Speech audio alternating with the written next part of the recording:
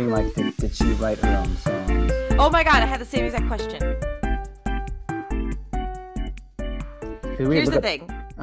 I want to be a skeptic and I want to be judgmental, and I'm trying my hardest not to be, because the majority of the reason that I probably feel that way is jealousy. Well, I'm not looking to be like a skeptic. I'm looking to just to go like, oh, these are really interesting, sophisticated lyrics. Like, I look at her and I don't think, oh, did she have these experiences where she was crying on the bathroom floor? I guess it's possible, a lot of young girls do, but she seems like pretty cool and popular. Like the odds of some guy kind of treating her that way seems less likely, though it's totally possible. Oh, I think no one is exempt from heartbreak, and like, especially like if you're, I think the prettier you are or you're like the more insecure you are, so you're like choosing shitty people, so like it's very possible. So we're jumping into this episode raw, guys, really raw. So Nick and I, without any context, we're watching Olivia Rodrigo because Nick didn't do his homework, I didn't do my homework, so we just watched Olivia Rodrigo songs together. And now the question is, did she write her own song? So this is quoted from Distractify. She wrote 2 of the songs entirely on her own, which are Enough for You and Happier, which we didn't listen to either of those. The others were all collaborations with music producer Dan Nigro. Nigro? And I, Chiaro. Before I met my collaborator, producer, and co-writer, in many instances, Dan Nigro, I would just write songs in my bedroom completely by myself. Okay, so let's look up, what songs did we just listen to? We listened to Deja Good for Vu. You Good and for You. Deja Vu. Let's start with, who wrote Good for You? Let's look this up. So what I will say is Good for You totally reminds me of like a Paramore song from like the early 2000s. So someone purposely made that song sound that way, like so that it had enough nostalgia for kids my age, or like, my generation and up, and it sounded new for the young kids. Who wrote? It looks like the Olivia and Dan. Yeah, no. I think they wrote it all. I think they. Oh gosh. What? Do you see how old Dan is? Oh yeah. Well, he's wow. We must be like, a producer. She's obviously like, I think she's probably very talented. She knows how to make songs, yada yada. But these songs are very well produced. Oh, really, hold on. So there's a picture I'm seeing. It can't be the same Dan Nigro. Why? Because I'm seeing an old man, and then I'm seeing 39-year-old Dan Nigro. It's a whole different looking person. Oh yeah, I'm seeing that now too. Oh yeah, that must be a mistake. Yes, this guy does look more likely to be an accountant. Yeah, well, the guy that we thought of. Wow. Yeah, he did not. This guy somehow found his way into these pictures. Like, oh my gosh. I think he's Dan Nigro. Everybody listening right now should Google Dan Nigro. No, here's the thing. He's going to be the cover. He's going to be the cover of our episode. Because the first picture that comes up is totally, I guess, an accountant. I guess if this was the guy, you were feeling like, oh, he's like a creepy old man who's writing songs. I didn't think he was a creepy old man. I actually was not going to be shocked, because a lot of people that write songs that are like geniuses, but are like behind the scene people. Like some of the best Christmas songs were written by Jewish people. Like there are people who are musical geniuses that just go, here's a song, enjoy that. So 100%, but this is not what they look like. That's judgmental, Nick. No, it's stereotypical. And there's a reason why stereotypes are what they are, because there is a certain classification of an older music producer. This is not what an older music producer looks like. What this looks like is an older music manager. Is what I this could see looks that. like, I could see that. right? I could see that. I could see that. When then, that's, and then which could be a thing. It could be like an older music manager is really good at helping to like, write lyrics and fortify lyrics, but it just doesn't quite jive. Listeners, please just Google this so you can decide for yourself. It is incredible, the disparity between what I expected and what the picture was. That's all. That's what I will say. I think because this is Googleable, we can. It's a licensed image. Shit. Okay, I want to use this for our cover art this episode. Here's the skeptic in me. What? I'm looking at this guy. I think it's the same guy. Like, there's more pictures of him. I looked him up.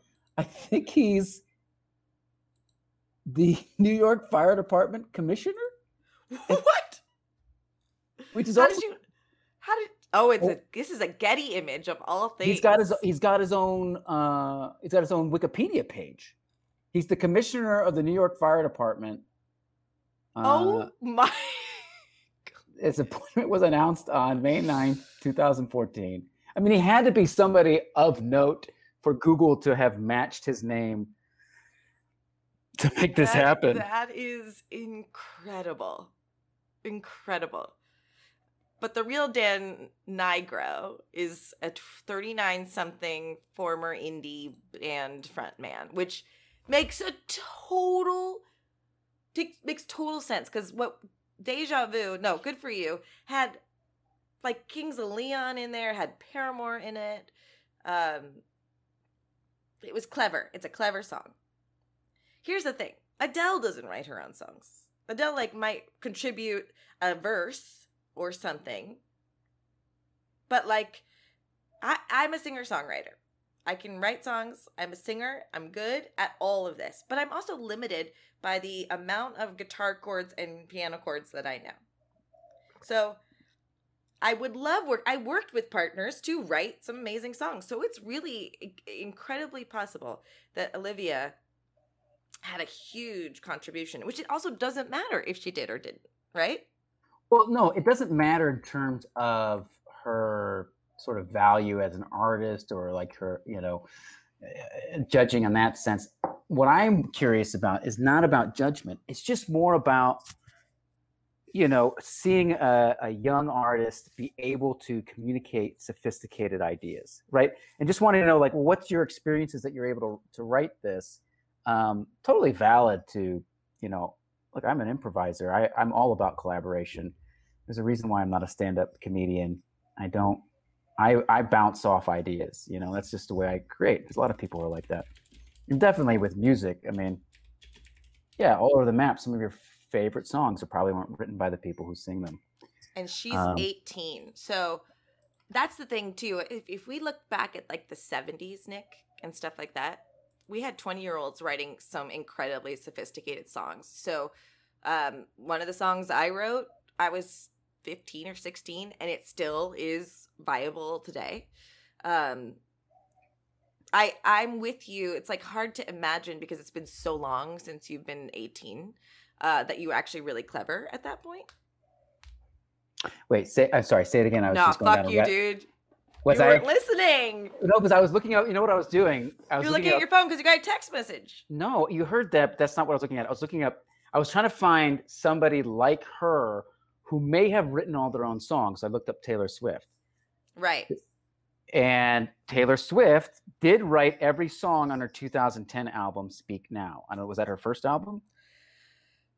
So there's also all sorts of conspiracy theories with Taylor Swift that she isn't actually the age that she says she is. Apparently her father bought the first 20,000 copies of her record so that it would actually get put on the Billboard. But it doesn't matter because she's huge now, right? There's also theories that she didn't write her songs, but that doesn't track now because she, put out an I think Taylor Swift probably wrote a lot of songs, I think the narrative is that she writes all of them. I don't know. There's some writers out there that will get paid a certain amount to take their name off of it completely, so that it's just that artist's song. Mhm. You know, they're getting paid back end dividends, or they got paid $1 million for that fucking song to never say that they wrote it. Yes, it's funny because I compared Olivia a little bit to Taylor Swift too, because similar age range. Also, Olivia's very, very thin. It's not shaming. She looked unwell thin. Oh, yeah? Okay. To me. Just, and I'm not shaming, and I hope she is healthy, but that was just, when she stood up in the cheerleading outfit. Oh, it's funny because I saw that look on your face, and what I thought is you were thinking like, "Oh God, the very young girl being overtly sexual." That's what I thought your face. Okay, was. There was a lot of that too. But then think about Britney Spears, who's 16, wearing a fucking There's so many. Well, was Britney Spears 16 at that age? I don't know that Britney started as an 11-year-old on Mickey Mouse Club. But that's the difference. See, like they started on Mickey Mouse Club, so they had years of being, having to be more conscious about how they represent themselves. But then once they left the Mickey Mouse Club is when they really let things loose. Whereas somebody like Olivia Rodrigo, 16. For what? For her first album? Baby One More Time, for her first album. Wow. And so what has Olivia Rodrigo done before this?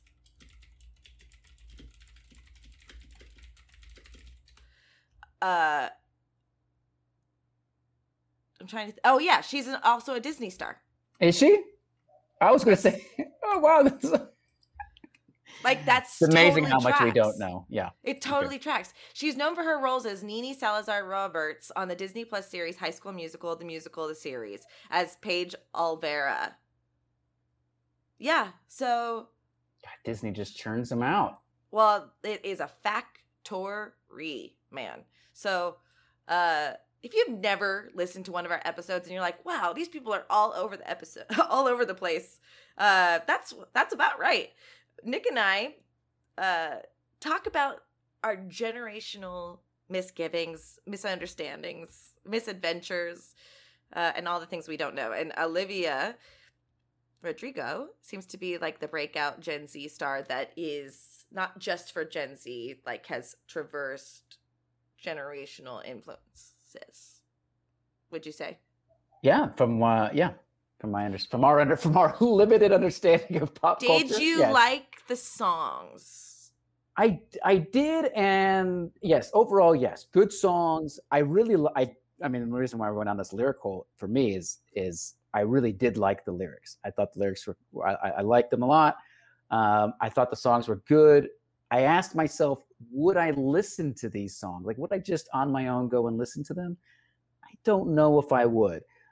Maybe. And then I thought, well, would I play them for my daughter? Now, caveat for those who don't know, she's 2.5 years old. But I do play her adult music, a lot of, songs that probably have inappropriate lyrics. I mean, we talked about The Weeknd. Go back to episode 2 or something. And she's got a playlist full of songs that are just filled with, female singer-songwriters. So she could be on that list. But am I going like, ooh, I want to show Clem one of these songs? I didn't feel that either. It may come, it may come around that way, but so there was something missing for me. But I could appreciate the goodness of them. I definitely loved the lyrics, and I am curious to hear more. Do you think she actually knew who Billy Joel was, or did Daniel Nigro? That was a funny line for me, because it was really strange, because it's not even like Billy Joel is that huge, and that's possible. There's kids who don't know who Paul McCartney was. I don't know if you remember when Paul McCartney was on SNL, I think, with Kanye or something. They were collabs, and people were like, "Who's this old guy?" Oh my god, what? Totally. Yeah, I mean, so for those who don't know, in the song, what was it? Was the song Good Enough? No. No, Deja Vu. No, was it Deja Vu? That was Deja Vu. Yeah. So it was basically like she had this sort of cutesy moment with her ex-boyfriend listening to Uptown Girl by Billy Joel, and now he's having the same moment with his new girlfriend. So it stood out like, oh, that's a cutesy thing. Like, yeah, I had the same question. Like, who knows? Is Billy Joel suddenly kind of like cool in a sort of like, hey, I know who this guy is? Because he had spent many years where he was not cool amongst the youngsters. I I think her dad, knows who Billy Joel is. That's possible, right? And her dad probably like there wasn't an Italian restaurant like we knew like Piano Man. We loved Billy Joel just like but like peripherally because you knew all the songs because they were on KR 101 or whatever. I love Billy Joel more than peripherally. Okay, he speaks to my soul. I don't really. No one asked. So well, if you look at Billy Joel from certain angles, you might see Nick Massou just a little bit. What? Especially if I can get my hair as high. No. Oh yeah. No, he's not attractive. Oh well, no, no. No, I mean, his talent is attractive. So but as far as like I want to fuck that guy, nah. Oh great! So now you just said I'm attractive and I want to fuck that guy kind of guy. So you deduced that. Well, you just said you couldn't look like him because he's not attractive and he's not I want to fuck that guy. You could take that to the bank if you want. It's check has been cashed. Okay, great. So Rolling Stone. So no, it's not Rolling Stone. So the reason why this is also interesting part of the topic is Billie Eilish was fucking dragged in the water for not knowing who Van Halen was. Like she was on Jimmy Kimmel and it's kind of rude. It's like, hey, 17-year-old, do you know all these other songs? Like it's kind of gatekeepery. You know what I mean? So I'm also not condoning 100% the conversation we're having that it isn't not gatekeeper. I want to be honest that like my skepticism or reticence to like her or whatever has to be stemming from a literal jealousy like core. And yet I'm also very knowledgeable in music, so I am looking at it with like a critical eye to some extent. So here's what I will say. I liked both of those songs. I thought the hooks were really good. I have a hard time believing she wrote those hooks, but I'm sure she wrote the lyrics. And I can imagine. And if I was heartbroken, dude, I'd listen to that album. I wrote that album. When I was her age, I fucking wrote that album. I dated a guy for a week, and I wrote 5,000 songs. And that's not an exaggeration.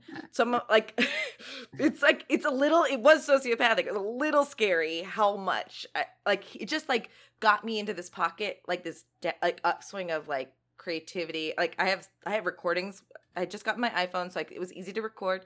I have recordings of like my mother walking into the room trying to listen. I was like, get out! Because like it was so vulnerable. And that's why I'm not a singer-songwriter at this moment. It's because it was too vulnerable for me.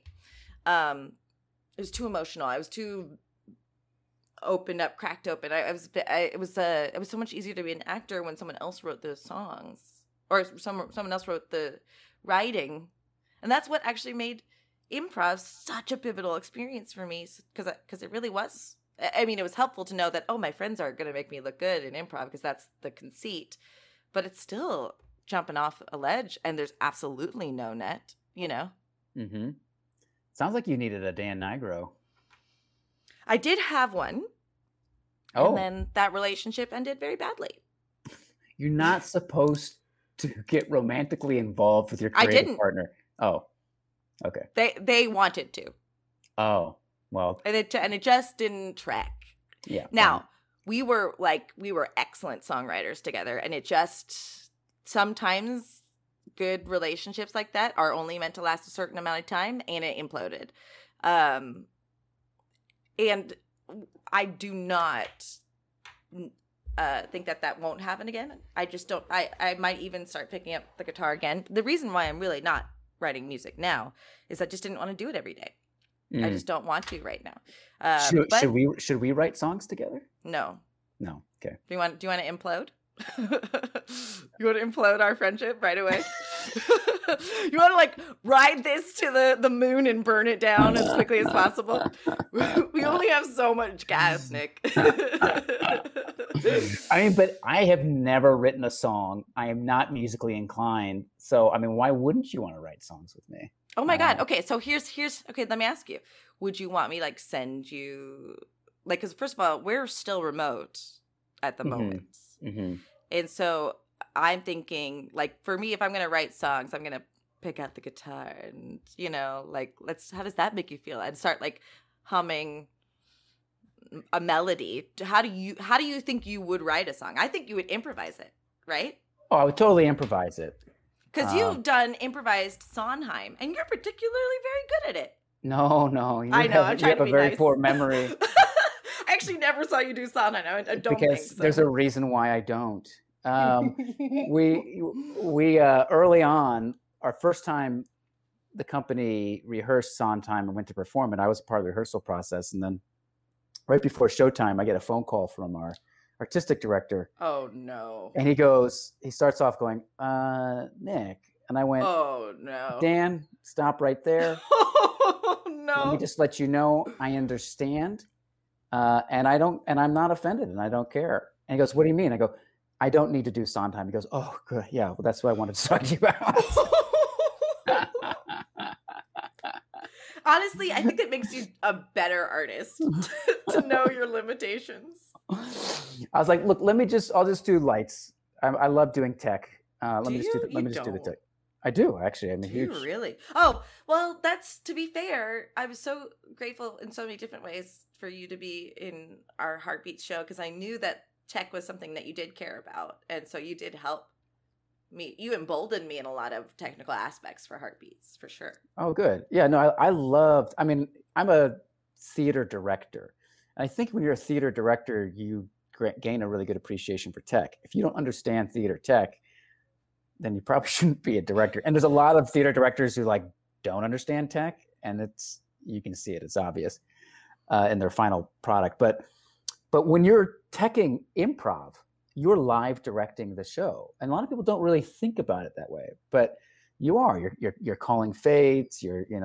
What's the count on pulling the scene? Is it a bump out? Is it a slow fade? Is it? Oh yeah. And it's a intuition based, experience based position. Mm-hmm.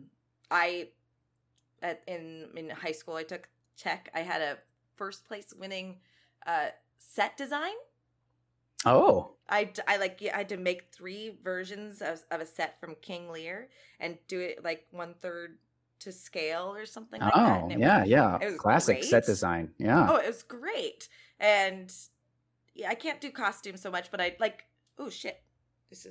There we go. Let's put it this way. The general knowledge that I have with regards to lights and sound and all that does help the actor and the director and all that I am. It's, for me, it's hard not to be overbearing because I know so much of that stuff. Yeah, you got it. Yes, especially when you're around people who don't know it. For those, like you said, listening who may not know us, we do bounce around a lot. We somehow got all the way to set design from Olivia Rodrigo. I think that totally tracks. I think I saw how our brain got there. But I want to bring this full circle. You want to know what it would be like to write songs with me? That's a full circle. Hold on. Pull up Billy Joel's album, 52nd Street. Okay. And that's my music soul right there. That's a picture of what my Are you serious? Inner musician is like. No, you like AC/DC and stuff. What? Wait, what? Sure. You like who doesn't like AC/DC? But no. This is you? Oh yeah. I guess he's fuckable at that age.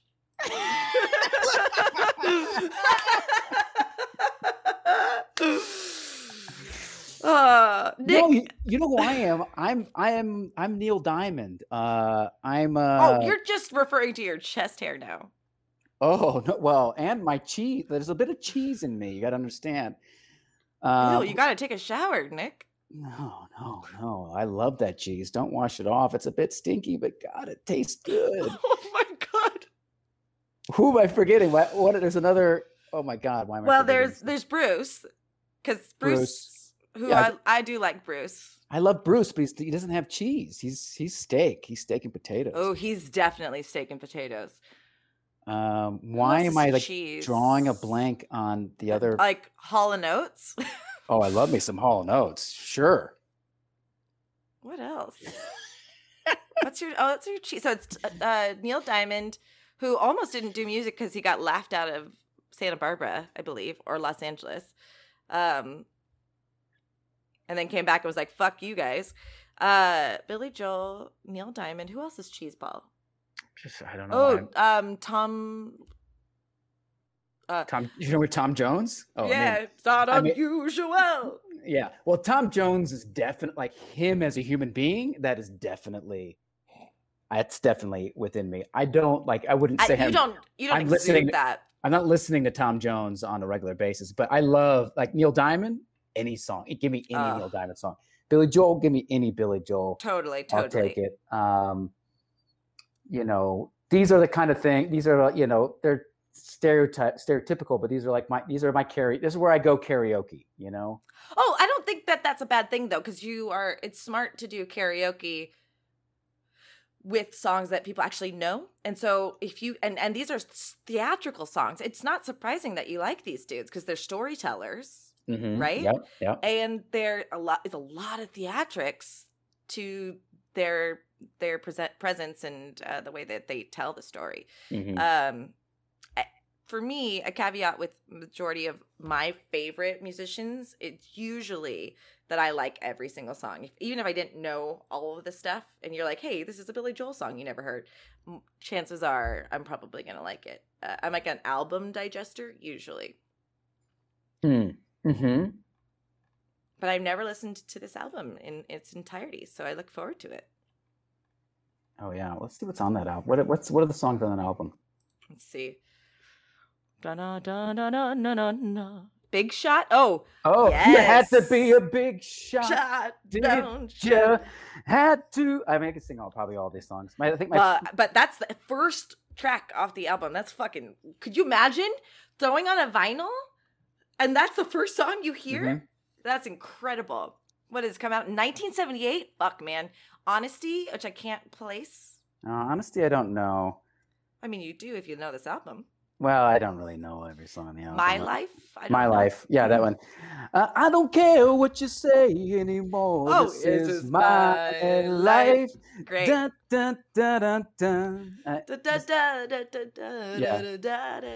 Yeah, that one's fun. Zanzibar, which I can't place. I don't know. I actually don't know the rest of these songs. Stiletto, Rosalinda's Eyes, Half a Mile Away, Until the Night. Maybe if I heard them, I would. I'm sure you do. I'm sure. I believe you, Nick. You fucking liar. Just want you to know, I'm looking here. I think Billy Joel wrote all of these songs. Just saying. Yeah, he did. Dude, he did, dude. He did. Just saying. He did. Now, that being said, like I mentioned earlier, Bing Crosby didn't motherfucking write White Christmas. Well, you know what I mean? Yeah, that's different. It's not. Like, the difference is minuscule when it comes to the average American or average human music experience. All that people care about is that Olivia Rodrigo's cute, that the hooks are good, and that's been the lifeline of music for the last, since 96, pretty much, if you ask me. There are people who fully believe rock and roll died with Kurt Cobain. Did he die in 96? I thought for some reason in my head you said 86. I don't know. It's 96 or whatever. Because we get Radiohead, which I still think is like holding the torch of like some fucking incredible music. I think they still don't even get the credit that they deserve. But they've even transcended rock into their own genre as well. Yeah. Look, I'm not denying the average person experience of listening to music.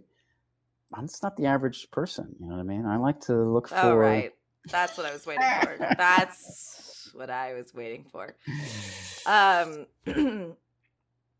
This has been fun.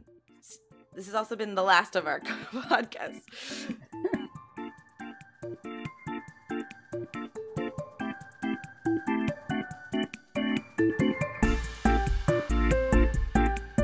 I'm trying to find a way to like smoothly talk about our sponsor today, which Smoothly talk about our sponsor? I think you found it. I wasn't even going to talk about Smooth My Balls, but I guess I have to now. Well, there, you just did. Go to So who did you want? smoothmyballs.com/ydkmpod and get your turf chopper and let us know how smooth your balls will get. I wanted to talk about, we've talked about it once before, but my friend Scott Rubin's book, Naming Your Little Geek. Now that you know it's not about naming your little member, is that some, like, let me show you the cover of the book. Hold on. Oh, I was pulling it up. She took her headphones off. She didn't hear that I actually am pulling it up and looking at it on my computer screen right now. It's not. And she's back. It's not some like easy pamphlet. It's like a fucking comprehensive. Tell me when to stop. Stop. Okay. Oh, this is so good. I stopped on Maximilian, and that's his youngest son's name. I don't want to give away his IP, but let's read the first little bit. Some names just scream greatness, and Maximilian is one of them. It comes from the same Latin root as the word maximum, meaning the greatest, and in its different forms, it's been applied to a wide array of characters in geeky properties. Ugh. Some of the least good people rocking this name have included The Empire Strikes Back General Maximilian Veers, in charge of the Imperial assault on rebel forces on Hoth. He's a historian. He knows all sorts of things, and it's a good book. I'm proud of him. Are there any characters named Nick or Nicola or Nikolai? Yeah. Nick, Nikki, Nicholas. There's two different entries for Nicholas and Nikki. Or Nicholas and Nick. So Nicholas, from ancient Greek roots for victory and people, comes the name Nicholas. As it turns out, victor of the people. Yes. Okay. Well, I'm your champion. Okay. As it turns out, the geek culture characters with this name haven't included a lot of true victors. But more a mixture of villains, and heroes with dark sides. Among what we would call good guys are Stargate Destiny's beyond brilliant but paranoid and scheming Dr. Nicholas Rush, and a couple other things. So again, we're not trying to give away too much. So Nicky, as while characters named Nicholas tend to be less than ideal role models, those who go by the diminutives Nick and Nikki are generally stand-up guys. Note that this isn't always the case. You can find people like the goofball son of Satan, Little Nicky, and DC Comics obsessed and power-hungry mage Nick Necro. All right.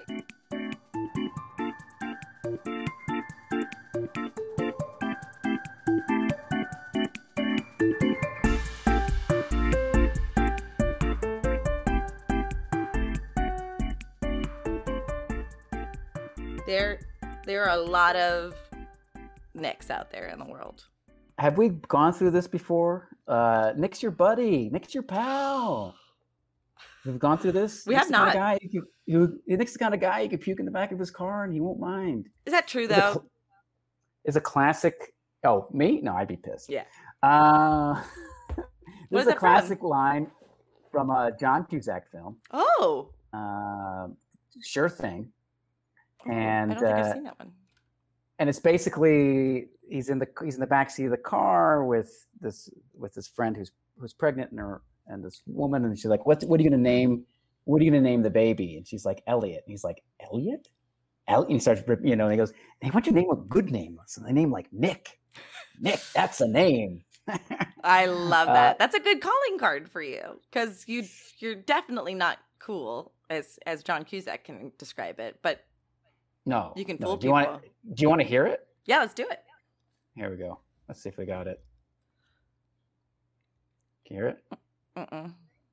You can share it? Is it where can you share the... Oh, yeah, it's Okay. very low. Share it where? So How do is I there a share? share Oh, right plus? there? Can you do it? Yeah, you probably should be able Yeah, to. here's. Let's see, share screen. Oh, God. This picture of Dan Nigro is really funny to me. Would like to record this. Google Chrome would like to record this computer screen. Yeah, Is that yeah. And make sure you hit share sound. I have to open my system preferences.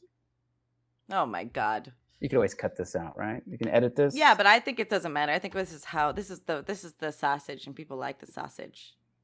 Okay. Google Chrome will not be able to record the contents of your screen until it is quit. Oh, Jesus. How about I just send you the link and you play it? Yeah, let's do that. That's the alternative. Uh-huh. Oh, I'm talking to Jess. It's my daughter, y'all. She's just coming to check on me, and she's gone. She's like our producer. Hey, you're still talking to Jess, right? I got someone else on the line for you. Their name is Peppa Pig. It's hard to get her, but we got her. So please let her in. Did you send the link in the? I just texted it to you. I'll put it in the chat. Sorry. Yeah, put it in the chat. No, it's okay. You're just not fucking smart. It's cool. I mean, there are many ways to get you a message. Oh wow. Okay. What? No, I digested that as easy, which is not accurate, obviously, because that's not what you meant. Is what I mean. Okay, let's see. Let's listen to it. What are you gonna name it? What? The baby? Oh, baby. Well, if it's a girl, Cynthia. And if it's a boy, Elliot. Those are lovely names. Elliot? You gonna name the kid Elliot? You can't name the kid Elliot. No. Elliot is a fat kid with glasses who eats paste. Not gonna name the kid Elliot. Gotta give him a real name. Give him a name. Like Nick. Nick? Yeah, Nick. Nick's a real name. Nick's your buddy. Nick's the kind of guy you can trust. Kind of guy you can drink beer with. Kind of guy who doesn't mind if you puke in his car. Nick. Oh, vomit. I'm sorry. What? Why is it bad that he said puke? Because it's a vulgar word at that time. Puke. Was it really? Mm-hmm. That's interesting. So wait, that's not the same actress from the "In Your Eyes" song, right? Where he's holding up the record.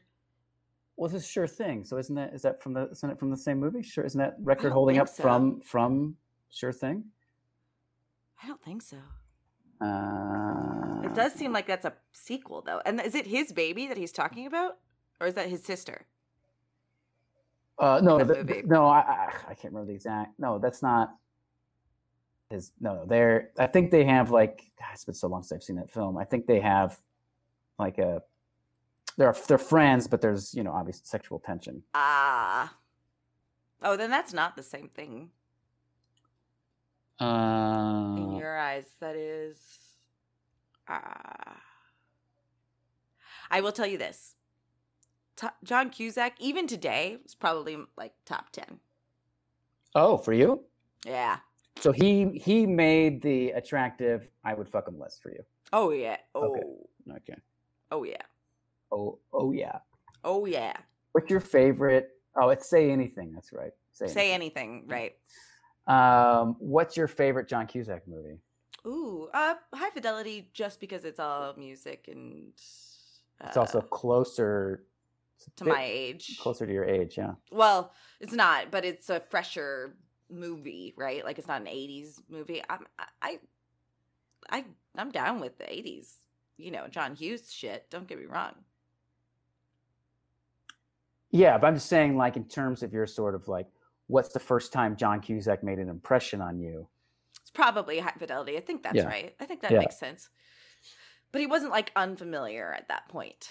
But I don't know that. Well, no, he was already huge by that point. No, for me. Yes.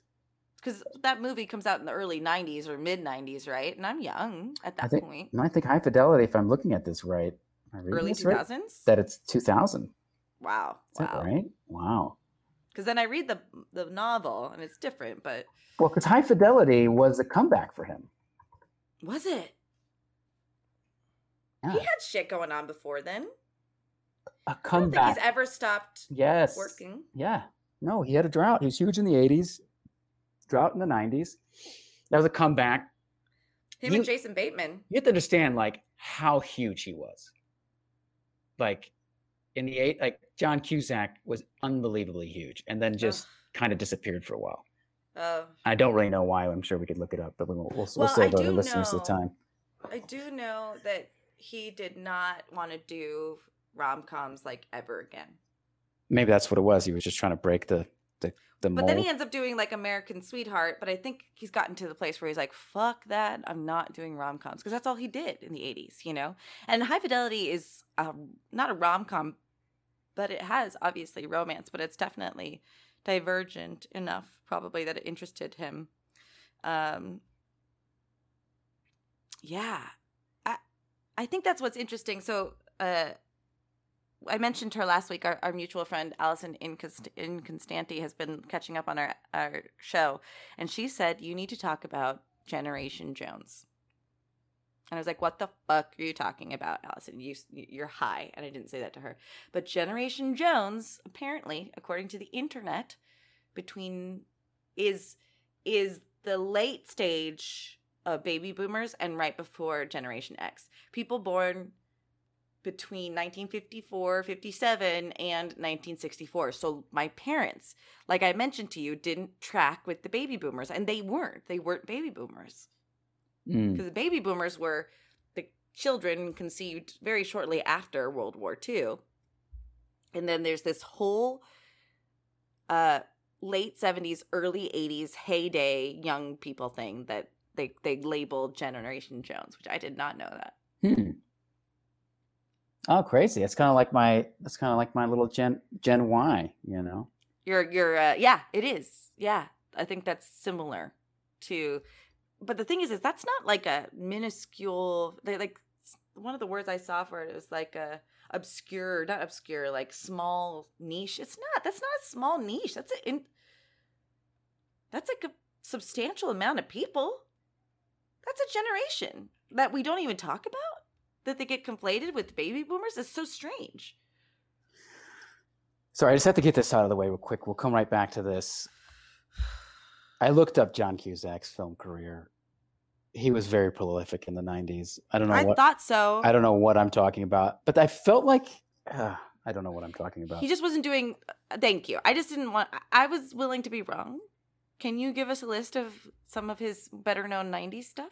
Better known 90s stuff? Let's see. That you forgot. Well, see, maybe it was because I didn't watch a lot of these films. Usually these opinions are subjective. It's not surprising. I mean, but let's see, Bullets Over Broadway. I never saw it, but that was pretty big. Gross Point Blank. I mean, right.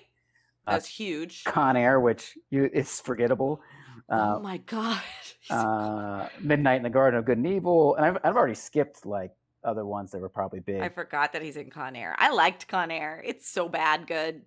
Yes. Great Old Rock, being John Malkovich. You know. Oh yes. Pushing Was that 10, 98? Red Line. Yeah. Great Old Rock was 98. Malkovich 99. Okay. That's a huge avant-garde film. Which one? Malkovich? Yeah. Yeah. I recently rewatched it, and it was interesting. Cameron Diaz's character thinks she's trans, which is such an interesting character choice, like honestly, earnestly played. That wasn't played like that until much later, right? Like we still don't see representation like that. It was really interesting to me, that whole film. Oh, I didn't know that. She's like, I think I'm a man. And it was an earnest question because she was, they were in John Malkovich's head. And so she liked being the male. It was interesting. Yeah. So John Cusack didn't stop working. Jason Bateman did have a drought, and he's also top 10. But he talks about his drought and then coming back with Arrested Development. That was his like resurgence. Also, like 2000s too, right? Oh, I don't know. I have to look it up. No, whatever, Nick. Now, John Cusack was born in 1966. So would that make him a Generation Jones? That's Gen X. Gen X. What was the year? Based on the what was I'm seeing here, there's a little bit of dissension, but I'm seeing 1954 to 1965. Oh, he just missed it. He just missed it. So But I like- could definitely. he's That's like why. That's what makes him so perfect for High Fidelity. He's OG Gen X. Yeah. It's like, geriatric Gen X. I mean, he really did set a tone because, yeah. Anyways, John Hughes. No, because era, he carries on like the torch, like. Because like I find Matthew Broderick so fascinating because he was so fucking cool in Ferris Bueller's Day Off, and then just like never does another film, or isn't just it just like turns into a total dweeb, which I don't mean that as an insult, but he just like deflates into this like pathetic actor-y kind of guy. Like he plays pathetic roles, which I just think it's such a weird transition from how ultimately cool he was in Ferris Bueller. Mm-hmm. But like John Cusack pretty much has been cool since he was cool. Well, he started. I mean, his second film was 16 Candles. And wasn't he, how old was he? 17 max? Or was he 20 and just looked 17? Well, I guess this was 84, so that would have put him at 18. 20? Oh, yeah, 66. I don't do math. That's not my thing. Mm-hmm. So, generations of the modern age. The last generation, again, this is like without source, so please tell me I'm wrong. I don't care. Last generation, 1893 to 1913. Greatest generation, which is a lot of like, jerking off because really they were just dealing with the fucking depression and wars. 1914 to 1934. The silent generation, which is 1935 to 1945. Baby boomers, which is 1946 to 1956. Generation Jones, 1957 to 1967. This one's different. Gen X is 1968 to 1978. Gen Y, 1979 to 1989. Millennial, 1990 to 2000. Gen Z, 2001 to 2011. Last Gen, which is your daughter, 2012 to 2022. What? Who created this? And what? It's obviously someone who just doesn't like people. This is from Wasteland and Sky. What the fuck is this shit? And what's Last Gen? Is this Last Gen was this again? This is like some pixel art created fucking bullshit. Let's see.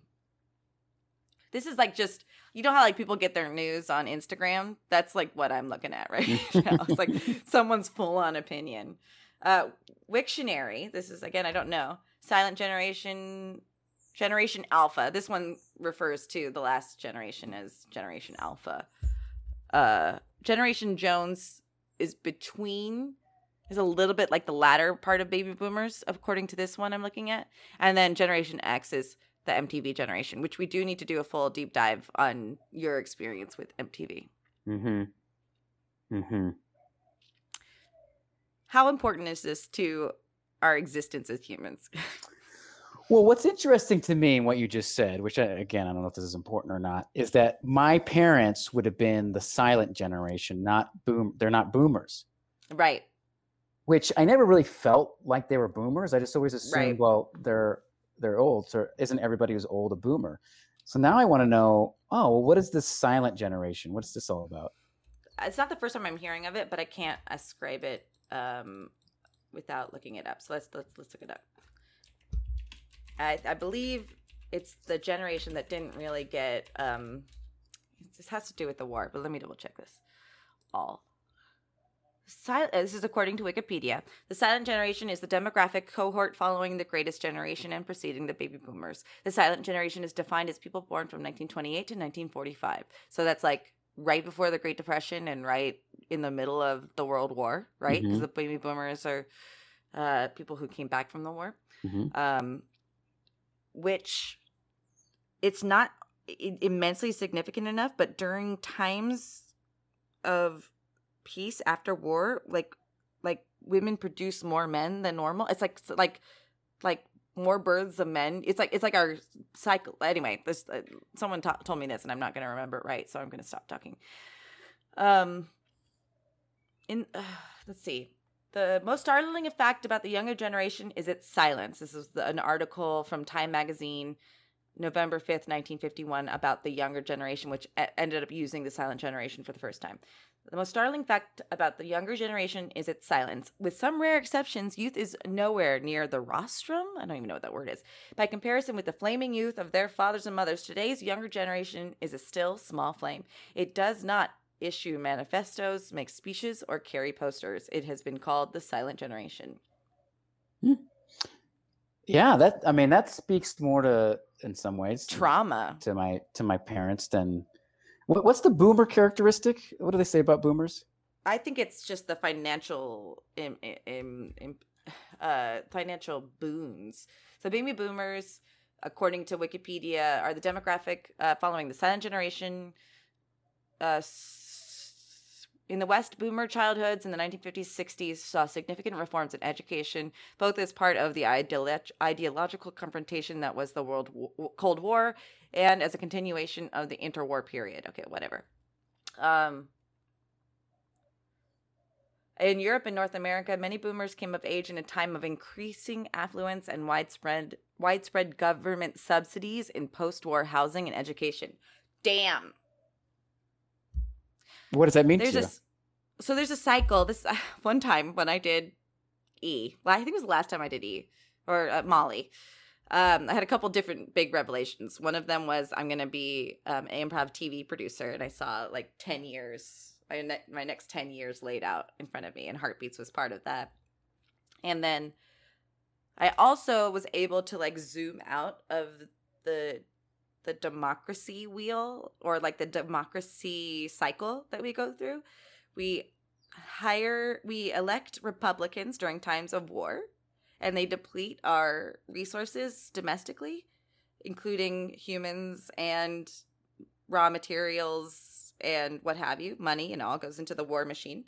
And then we elect Democrats that then heal the nation, regenerate the population, create more, babies, health, domestic protection, and then it gears us back up for another war.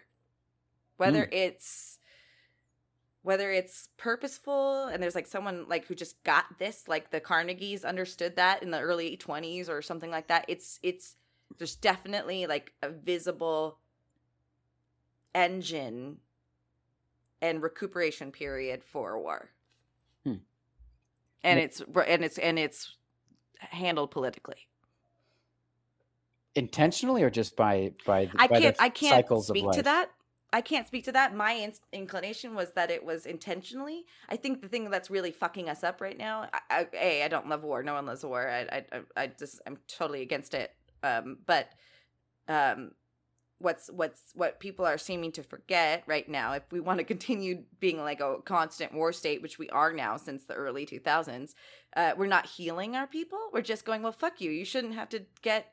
So everyone's so mad that people are on unemployment right now. They won't give us universal health care. There were people that when they came back from World War II were given, like the baby boomers was saying here, they were given things for having participated in the war. There was like the Veteran Act.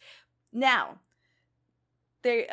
black people who were in the war were promised that and not given it. So we saw a lot of affluent white people, and then people not succeeding, people of color not succeeding, even though they were promised the same thing. So now everyone's not getting that. I don't know. It's just, so I just learned, my mind expanded that night about just to like zoom out and see the macro experience of it all. This is all thanks to ecstasy. Yes. Well, Molly. It's a mind drugs are actually medicine for your brain. I do not condone anyone using drugs. I'm not a pharmacist. No, but this is a generational thing, and you're calling it Molly, right? So ecstasy has gone through a name change over the years, right? Now, there are people that claim that Molly is a different experience. I'm sorry, that Molly is is the uncut version of ecstasy. So I have an experience of having done Molly and E on the same night. So we knew what E was, and so people were doing Molly, and it was like in a capsule form. And don't get me wrong, it was cut with some other shit. Like this guy used to put like something called moon rocks in it. It was like his concoction. But it was a fun trip. Don't get me wrong. So we're at Coachella. We take the first of 2 Molly pills that night, and it didn't hit quick enough, to my friend's chagrin or whatever. She goes, "Oh, let's just split this pill," that her boyfriend at the time was taking with all the dudes in our party. It's called White Puma, and we knew it was E. So we're like, "Oh, let's just like wait until, let's just amp it up. Let's take it up one notch." By the end of the night, my arms are permanently in the sky because I'm like just like dancing to every song, and it's next thing I know, it's 6 a.m, and I'm like uncontrollably like dancing in my legs. Turns out that it was like majority speed. Well, so let me explain something to you. Oh, okay. Let me just sit back. Let me tell you the tale. All right, mother. Basically, what they call Molly now is just pure ecstasy. But it's to say, like, you don't think there was ever pure ecstasy before? So anytime you got pills, back in the day, we used to call them pures. You get pures. Pures. Okay. Oh, And interesting. So you call it pures. So you get a capsule, it's powder form. Which is what Molly Which is what they call Molly now. Unless somebody out there wants to correct me that there's something. This is my experience. That there's something actually different about Molly. But from my understanding, is all it is they're calling pure ecstasy Molly. Back in the day, you could get pures. But if ecstasy is in a pressed pill form, in order to press it, they have to cut it with either speed or coke. No, or heroin. Oh. So shit. So you can, back in the day, now also you say E, right? It used to be E or Molly. They also used to call it X. So it's like there was a time where it went from E to X. And they had little presses, like there was different symbols and different pills, right? Oh yeah, like Blue Dolphins, historically fantastic. Fantastic, the Blue Dolphins. Now look, if it was white or blue, or maybe even red, it was probably pressed with speed.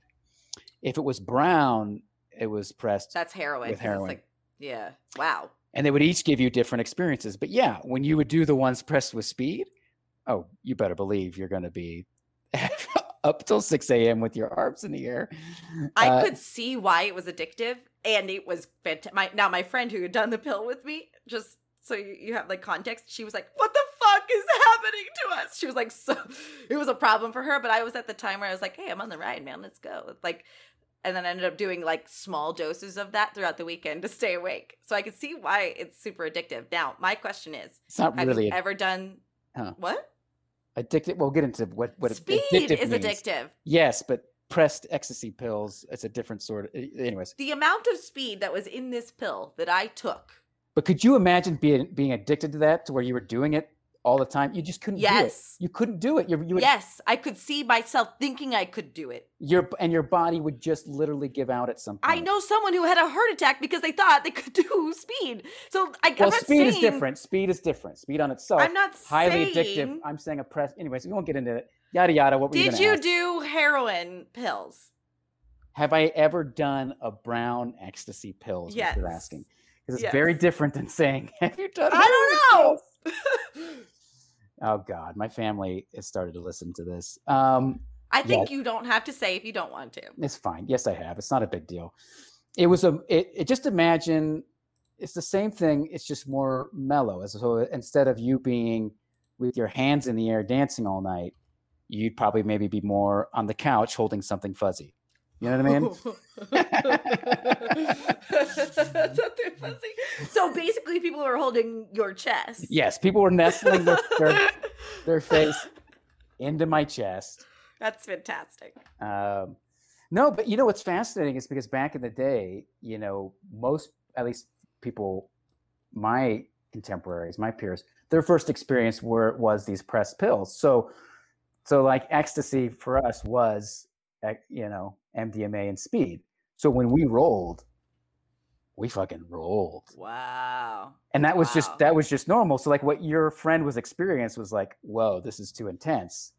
Because when you do Was Molly, your normal setting for yeah, that. when you just do Molly or pure, it's just a nice, more even, manageable thing. But back in the day, yeah, you know, you used to call it like rolling your face off because you're just like, Oh, and we definitely called it rolling, but we just didn't. you didn't roll your face off. You know what rolling Well, your we did face that off is? night. Yeah, that We did. We did that night. because literally your face is falling off your face. Your eyes are rolling in the back of your head. I knew when the Molly was coming on because like my whole body would begin to tingle and my feet started feeling like they weren't like touching actual ground. I was like, oh, it's about to happen. And it was like when EDM was really taken off, or like, you know, I'm sure I was late to the game, but Swedish House Mafia was playing at Coachella that year. It was my first Coachella. We were camping. It was a nightmare, but we also had a great time. And so the first night Swedish House Mafia was playing, I was on speed, didn't know it. My arms are perma in the air, smoking cigarettes and chewing on lozenges and gum and like drinking water. It was incredible. It was a whole fucking experience. And then like we're driving home from the desert and like, God, you guys, what a great tent show that Swedish House Mafia put on. They're like, Jessica, that was outside. I lost complete context for where I was. But also, Radiohead was there that weekend, and I had a magical experience the next night with Radiohead. It was really interesting. What year was this? So Radiohead's played a few times. I was just curious if it was the year I was there or not. This was like 2016?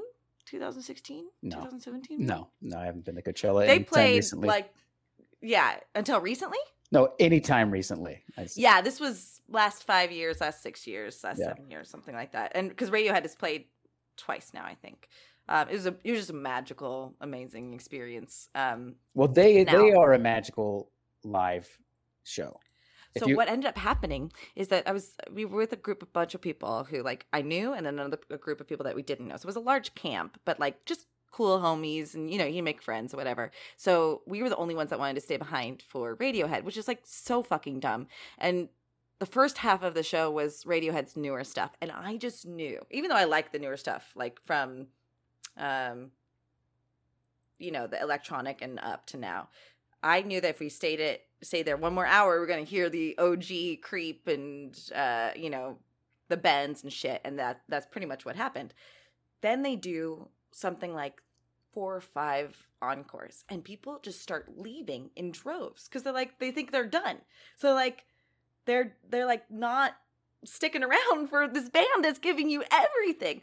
And so I just grabbed the hands of the people that I was with, and I weave through the people that are leaving, going away, and get as close to the stage as possible, and just have like it was like drizzling outside, so it was like cool, and it was a song I never heard, and it sounded like he was saying like come. I was like, it was a wild drug experience, but also super mellow. And that song? it was no. So it was actually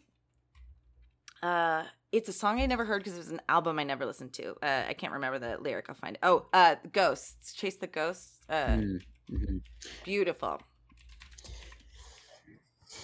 Now, I happen to be a huge Radiohead fan. Every show I've ever seen them live has just been transformative. Give up the ghost. Yeah. But there are people out there who will make fun of you for being a Radiohead fan, and I don't get it. I don't get it. Fine, make fun of me for being a Dave Matthews fan. Fine, whatever. I get it. I don't really listen to him that much anymore. But Radiohead, I don't get how for some people like, well, that's just not cool. I think what happens when people make fun of you for that kind of stuff, because we talked about this before. I love Dave Matthews. He was top of the list for me for a very long time, and probably still is. I think they heard one asshole make fun of roast somebody for liking Radiohead, and that guy was the funny guy at the time. And so then they people just try and photocopy that experience and go, I'm gonna make fun of you because it worked for that guy to make fun of that. It's like one asshat with bad music taste commanded a room by saying that, oh, you like Radiohead? You're a fucking idiot, right?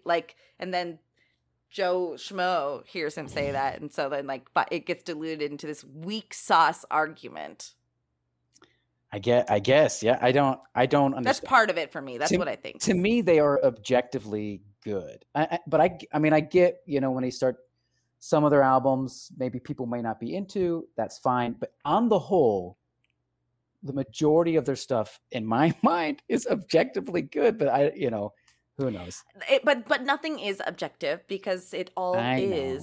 I know. Well, I'm just trying to be the devil's appreciate advocate. that. I know you're saying. I get it. That being said, it's perhaps because they are so good, it's not dissimilar from people who love to say the Beatles aren't good, and they're just contrarians. You know what I mean? Oh, they're objectively good as well. Of course. So I wonder if it's similar because I have if someone goes, oh, fuck the Beatles, I'm like, well, fuck you then, because honestly you're just trying to argue with me, and that's not interesting to me in a friendship. I mean, I feel like you could be like, you know what, I'm not into that, but I get that they're good. It's just like that person I can talk to. Yeah, I'm fine. You're not into Radiohead, fine, that's cool. I get it. Not everybody likes that sound, but why can't you just say, oh, I'm not into it? Yeah. Fucking dumb. Anyway, that's the end of our podcast, ladies and gentlemen. There's no You Don't Know Nick. There was literally no thread that held us down this week. I don't even know if we had a legitimate launch into this actually goes all the way back to Olivia Rodrigo. We ended on Olivia Rodrigo, which was me basically saying, I love the lyrics. I like the music. I just don't think I'm going to listen to it. Right? I'm afraid to listen to it because I think I'm going to like it and I'm going to feel sad if I do. Which is such a cynical take. There's no shame. That's the cynical side. Like, don't hate yourself for liking it. Well, I may end up liking it. I am going to go listen to more, and I may end up liking it. I didn't know I was going to like Ariana Grande, and I like her. I don't listen to all of it. I didn't know I was going to like Taylor, and because you and I did come from a generation where it was really fun to shit on other people for liking popular stuff. So it's not, you know what I mean? Like, I never did it, just so you know. I'm not saying I'm some sort of saint or something. Okay, so you're good looking, you're fuckable, and you're nice. That's not. And I'm not unicorn. A dick. Yeah, You're a unicorn. That's just not true. Nick. Yes. I think this week the pleasure has been yours. You had no fun today? Oh, I had so much fun. I think we transcended today. I mean, yeah. I started today going. I having a crazy morning. I was like, Jess, I don't got anything in the tank. Right. But we went on a journey. Too bad we crashed and burned also today. This is it. No more juice. We hit the peak and now this is it. No, I'm kidding. You know what this podcast was like? What? It was like rolling. No, don't say it. It was like rolling on ecstasy. You know what? I'm glad because that's the closest I'll get to that in my old age now. So it's a great conversation shared with good people. Bye, Nick. Bye, Jess. Bye. Nichols, thank you so much for listening to our podcast. Nick and I really love doing this podcast for you. We love doing it together. We love talking about what the generational experience is like from different perspectives, and we really look forward to hearing from different things that you have to contribute to us as well. If you become a patron today, you could ask us questions if you're at a certain tier. You can get early access to episodes if we're able to get them done in time for you. You'll get sick-ass merch, and if we can find the time, a monthly deep dive where Nick and I go deep on topics that we're passionate about but aren't necessarily through the generational lens. Become a patron today. Become an official Nickel. Go to patreon.com/youdon'tknow-nick to find out more ways you can support our podcast. Don't forget to like, share, subscribe, and leave a review wherever you listen to podcasts. See you next week, Nichols.